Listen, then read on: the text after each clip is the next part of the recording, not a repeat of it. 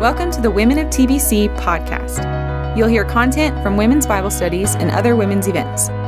For more information, visit templebiblechurch.org. Speaker today, that you have a handout on your table. I want you to grab that. It's very minimalistic, and this is intentional. I asked our speaker to make a minimalistic outline for us today because I want you to fill in what resonates with you and what God has put on her heart today. I told you last week that I really value having women of different ages up here on the stage. Last week, Sharon Morris spoke to us. She's a little bit older than me. This week, just a little bit, Sharon, just a little bit. This week, we have someone who's just a little bit younger, definitely just a little bit younger than me, who's going to share. And I want you to value this, ladies. I want you to value hearing from women at different stages of life, as we are all applying the exact same scripture to our lives. And so we are blessed to have my friend Haley Rojas to speak to us today. So Haley, come on up, and I'm going to let Haley. Wow, look at that. Great applause. I'm going to let Haley introduce herself, but let's pray for Haley, and she's going to speak to us today. Oh, Lord God, we do praise you. We praise you, Father. We praise you, Son. We praise you, Holy Spirit. We praise you because you are at work in our lives in amazing ways. And I've seen you at work in Haley's life, and I just give you all glory, honor, and praise. God, would you move her aside? Would you speak to us directly through Haley? Would you give us eyes to see and ears to hear and hearts to understand what you would have to teach us through the reading of your word, as we have done this week, as we've discussed already, and as now you're going to share through your servant. So we pray, God, for wisdom and for just courage to obey. And we love you in Jesus' name. Amen. You want your note? Okay. Well, good morning, you guys. I hope that the conversations each of you had at your table this morning were a blessing to each of you. For those of you who do not know me, my name is Haley. My husband, Mark, and I, we've been married for about 10 years, and we have 2 kids, Eli, who is almost 6, and Elsie Claire, who is just a little over 2. Is that me? Anyway. Mark works here on staff as the worship pastor, and I get to stay home with Eli and Elsie, and we are currently homeschooling our way through kindergarten. Do y'all hear that? Is that just me? Am I crazy? Okay, thanks. Okay, well, we'll just keep trucking along. Sorry, guys. So this week, I have the pleasure of walking through 1John2, 3 through 17. And like Sharon mentioned last week, the way we live our lives can be a light for others, dispelling darkness, revealing impurities, and shining the love of Christ for those around us. But I think on the other hand, we can cast a shadow instead. The way we live reveals what is in our hearts, what we believe about who God is, who we claim Jesus to be, and what that means for each of us as we walk through life. The way we live is a clear picture of the way we view the sins in our lives as well. It shows us, and it shows the world around us, if we see our sins clearly or if there is still something hidden in the darkness. In 1 John 2, 3 through 6, we read, "And by this we know that we have come to know him, if we keep his commandments. Whoever says, 'I know him,' but does not keep his commandments is a liar, and the truth is not in him. But whoever keeps his word, in him truly the love of God is perfected. By this we may know that we are in him. Whoever says he abides in him ought to walk in the same way in which he walked." I'm not sure about all of you this morning, but the thought of walking in the same way that Jesus walks just seems a little bit daunting to me. You mean I am supposed to love others perfectly? You mean to say that I am supposed to keep all of those commandments, even the hard ones, where Jesus expanded on what was already written in the law? Murder now means hating one's brother, and adultery is simply defined as looking at someone with lust. Those are so hard. So how can I do that all day, every day? Spoiler, we don't, and we can't, at least not on our own anyways. And not if we don't first define the sins in our lives, seeing them for what they are and bringing them into the light. Not if we don't have a clear picture of who Jesus is and what he has done on our behalf. When the Spirit reveals hidden impurities to me, I often feel like this little kitten, blinded by the sun that is shining full blast in my eyes, but also basking in the sun's goodness. This little guy looks pretty content, I think. So while the Spirit reveals what has been in the darkness in my own life, it can be very painful. And yet I also know that it is a gracious gift from the Spirit to reveal these sins in order that the love of God is perfected. But this blinding, this conviction that can only come from the Spirit cannot happen until we abide. John is going to use this word 24 times in 1 John alone. And Jen Wilkin titled this study Abide. So, abiding must be a key element to each of us walking in the light. Abide. It means to remain and endure with Jesus. This means that each of us live our lives as if Jesus is with us in all things. Maybe it's when we're walking through hardships. Maybe it's as we receive and walk through a scary diagnosis. Maybe it's as we watch helplessly as our children remain sick. Maybe it's as we experience the throes of toddlerhood and those crazy teenage years that I've yet to experience, but I've heard a lot about. Maybe it's as our marriages feel like they are on the brink of disaster.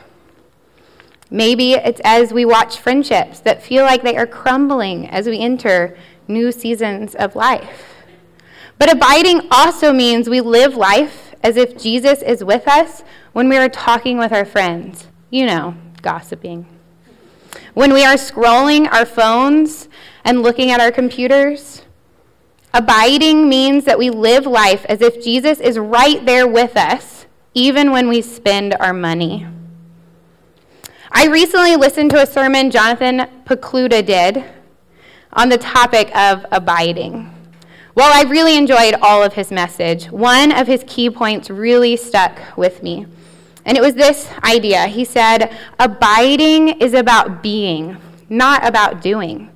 It is about being connected to Jesus, not about doing all of the right things. It's not about doing all the right things just so we can look like the perfect Christian. And it's not about loving others simply because, that's what we've got to do. So to look a bit more into this idea of abiding, I'd like to look at John 15. We read in John 15, 1 through 8, I am the true vine, and my Father is the gardener. He cuts off every branch in me that bears no fruit, while every branch that does bear fruit, he prunes so that it will be even more fruitful. You are already clean because of the word I have spoken to you. Remain in me as I also remain in you. No branch can bear fruit by itself. It must remain in the vine. Neither can you bear fruit unless you remain in me. I am the vine, you are the branches. If you remain in me and I in you, you will bear much fruit. Apart from me, you can do nothing. If you do not remain in me, you are like a branch that is thrown away and withers. Such branches are picked up, thrown into the fire, and burned. If you remain in me and my words remain in you, ask whatever you wish, and it will be done for you. This is to my Father's glory, that you bear much fruit, showing yourselves to be my disciples. So it's clear from Jesus' own words that the fruit doesn't just show up on its own. It doesn't show up because we are doing all of the right things. It is produced by us abiding or remaining connected to the source of the fruit, the vine, who is Jesus. Just think about the fruit of the Spirit song. It isn't called the fruit of us doing what we can to look good, or the fruit of us doing what we can to buy God's love, or the fruit that just happens because that's what good Christians do. It is the fruit of the Spirit, and this fruit is produced in each of us as we abide or remain in Christ. The fruit we produce from being connected to the true vine is good for eating. It is what God's love perfected looks like. We aren't simply trying to replicate this fruit by doing the right things like going to church, volunteering and serving in our community, tithing, reading our Bibles, or even participating in a women's Bible study. These things happen in our lives because the fruit is ripe in each of us as we abide in Christ. Now, a talk like this really wouldn't mean much, I don't think, without personal stories. So I'm here to share a few about myself that hopefully bring you a little bit of comedy and comfort, but personal examples that ultimately point each of us back to the consistent and sustaining work of Jesus. These instances, I will say, are not things I would usually share, especially from right here, because they are just not pretty. They are things that have been hidden in the darkness. I carry a lot of weight and even some shame from them. I'm almost haunted by the shadow I cast with my own life. This period of my life is one that now I can look back and I can praise God not only for my salvation, but also for his continual pursuit of my heart and his never-ending sanctifying work in my life. A time when it finally just clicked that I was doing a lot of good things, but I wasn't actually abiding. And so my life was fruitless. While I refer back to this as a time when, I am also well aware that this is a continual struggle. I'm not up here trying to say that I'm magically healed, that I don't have struggles anymore, so please don't hear that. But I'm hopeful you will see that by the power of the Spirit, my motivations changed, and I thank God for that. Anyone know this reference? Raise your hand, because then you're my people. Okay, there's like 10 of you. That's great. Just kidding. And I mean the OG Mean Girls, not this new one, because I don't know anything about it. But I am a millennial, and so this movie played a big role in my understanding of the cool crowd. I spent a lot of my high school years, so this is before knowing Jesus, and sadly, a lot of my earlier adulthood after my salvation in Christ, pursuing the cool life. It looked different, sure. I went from partying, poor decisions, being a terrible bully in high school, to pursuing success and efficiency, just being the best at everything and all things in my early adulthood.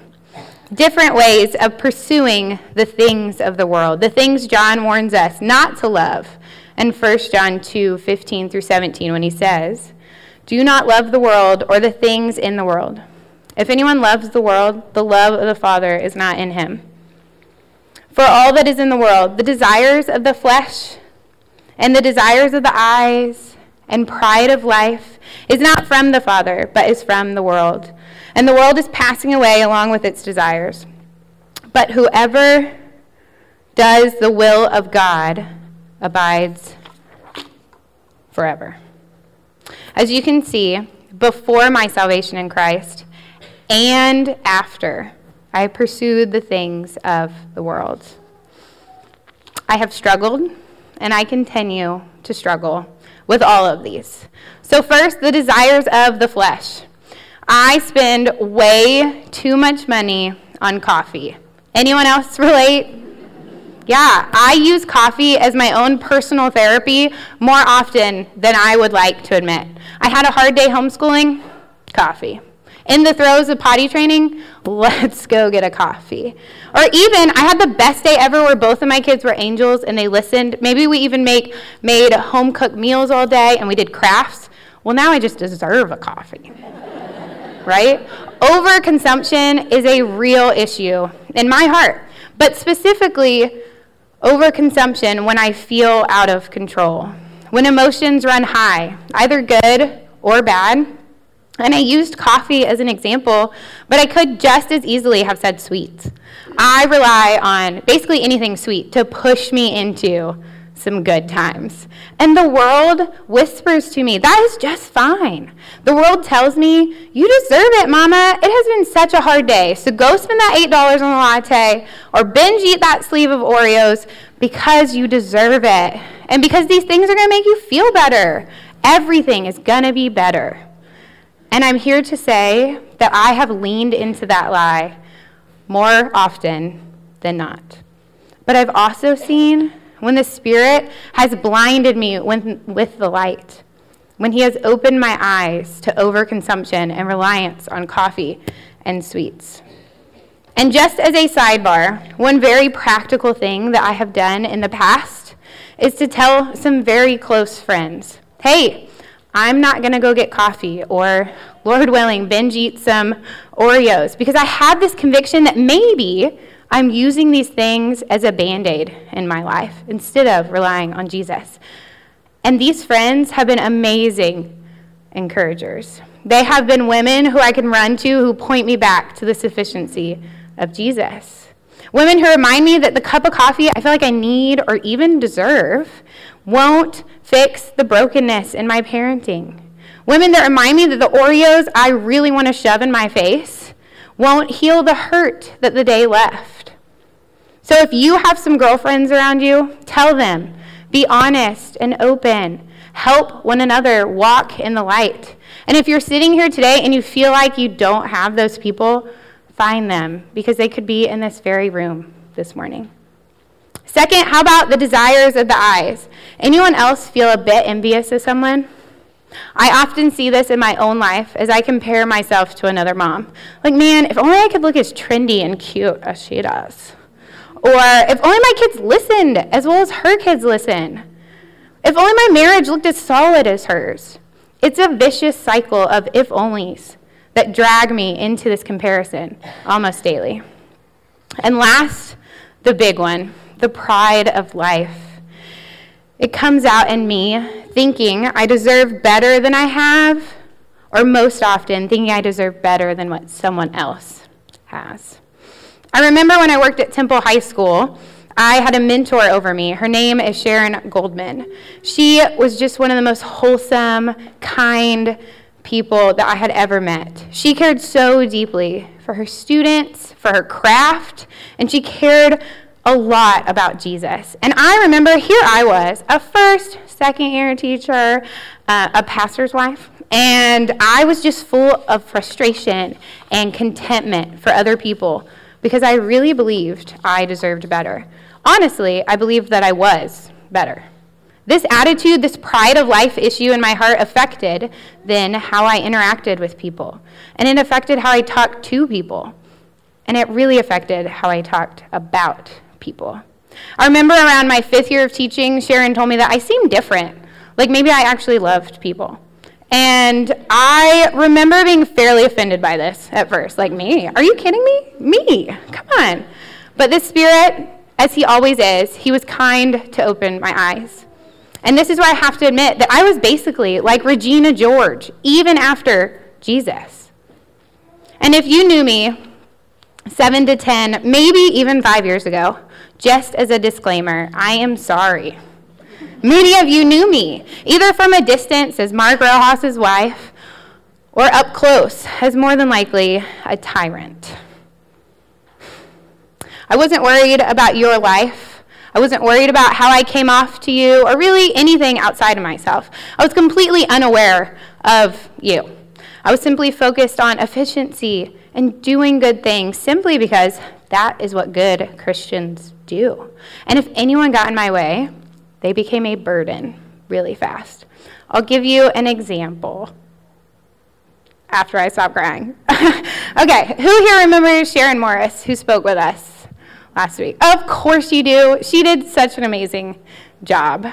And I'm 99.9% sure that if you have had the pleasure of knowing her, you know that she is the sweetest. She makes everyone she talks to feel like they are loved and heard. She is a gift.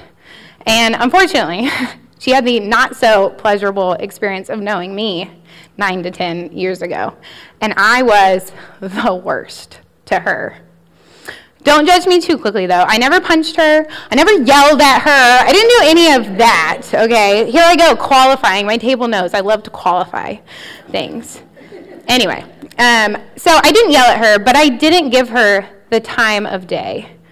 Because while we were both volunteering at Hope Pregnancy Center, our hearts looked very different. Sharon was focused on building relationships, praying with and for women who are walking through crisis pregnancies, and providing for people who are hurting. I, on the other hand, I was focused on efficiency and just getting things done. I just wanted to be the best. And in case you care, my role was to simply enter data into a computer. And I really thought that I was going to get a gold medal from God for this. Sharon, though, you know her, you love her. She is the sweetest, and she remained the sweetest, despite how ugly I was to her. She was always so gracious and kind to me, to everyone, but I was just there to get my gold star for the day and walk off knowing that I had done the Lord's work. And even when the Lord convicted me of this, and I was faced with apologizing to her, which only happened 2 short months ago, because conviction and pruning is a process, y'all. It takes some time. But Sharon remained the most gracious. She was gentle and kind and understanding and so forgiving. So thank you. And I'm sure that there are others here that I have treated the same way, like a burden, a stepping stone on my way to God's favor. And I am sorry. I'm sorry that I did not walk in the same way in which he walked. I'm sorry that I did not keep his commandment to love my sisters in Christ well. What a shadow I cast. But despite this, guys, the Lord has again and again been gracious enough to convict me so that I might see that my love for the world has been greater than my love for his people. And praise God for that. I'd like to look over a few more of John's other passages as we continue looking at what it means to abide and to love others. First, in John 13, 1 through 11, Jesus goes through washing the disciples' feet. And starting in verse 12, the text says, "When he had finished washing their feet, he put on his clothes and returned to his place. 'Do you understand what I have done for you?' He asked them. 'You call me teacher and Lord, and rightly so, for that is what I am. Now that I, your Lord and teacher, have washed your feet, you also should wash one another's feet. I have set you an example that you should do as I have done for you.'" And again, just kidding. And a little further down in the text, Jesus says in verses 34 and 35, "A new command I give you, love one another. As I have loved you, you must love one another. By this, everyone will know that you are my disciples, if you love one another." And again, if we look back at that John 15 passage, right after Jesus talks about abiding or remaining in him so that we might each bear good fruit, he says this, "I have told you this so that my joy may be in you and that your joy may be complete. My command is this, love each other as I have loved you. Greater love has no one than this, to lay down one's life for one's friends. You are my friends if you do what I command. I no longer call you servants because a servant does not know his master's business. Instead, I have called you friends, for everything that I learned from my Father I have made known to you. You did not choose me, but I chose you and appointed you so that you might go and bear good fruit. Fruit that will last, and so that whatever you ask in my name, the Father will give you. This is my command, love each other." So this love we are called to, it is not a love others as you want to be loved. Jesus again takes it a step further. He says, love as I have loved you. This is the hard work kind of love. The love that says, despite how you make me feel, despite maybe what I know about you, despite the differences I might see between the two of us, I choose to wash your feet and lay down my life for you, sister in Christ. This love is not about us. This love is about loving others out of an extension for our own love for Jesus. And it's not in order to gain anything, not just because that's what Christians do, but because we are each branches remaining in the vine, and therefore we produce good fruit, the fruit of love. And if that isn't enough reminder that they will know you are my disciples by the way you love one another, should be. Our love for one another, meaning the way we approach each other, the way we live life with other members of the capital C church, and the way we speak of others is a direct reflection of our understanding of the love of Christ. So sisters, may we walk in the light. I'd like to end this by praying 1John2, 12 through 14 over each of us, if you'll bow your heads with me. Lord God, thank you for this morning. Thank you for your gift of salvation and for your continual pursuit of us. Thank you for the perfect example of love. Lord, I pray that we might walk in the knowledge that our sins have been forgiven for your name's sake. May we be assured that we know you, who is from the beginning. May we lean into the confidence that as we abide in Christ, he too abides in us, giving us the strength to overcome evil. I pray for relationships in and out of this room, that our hearts would be knitted together in love. In Jesus' name I pray. Amen.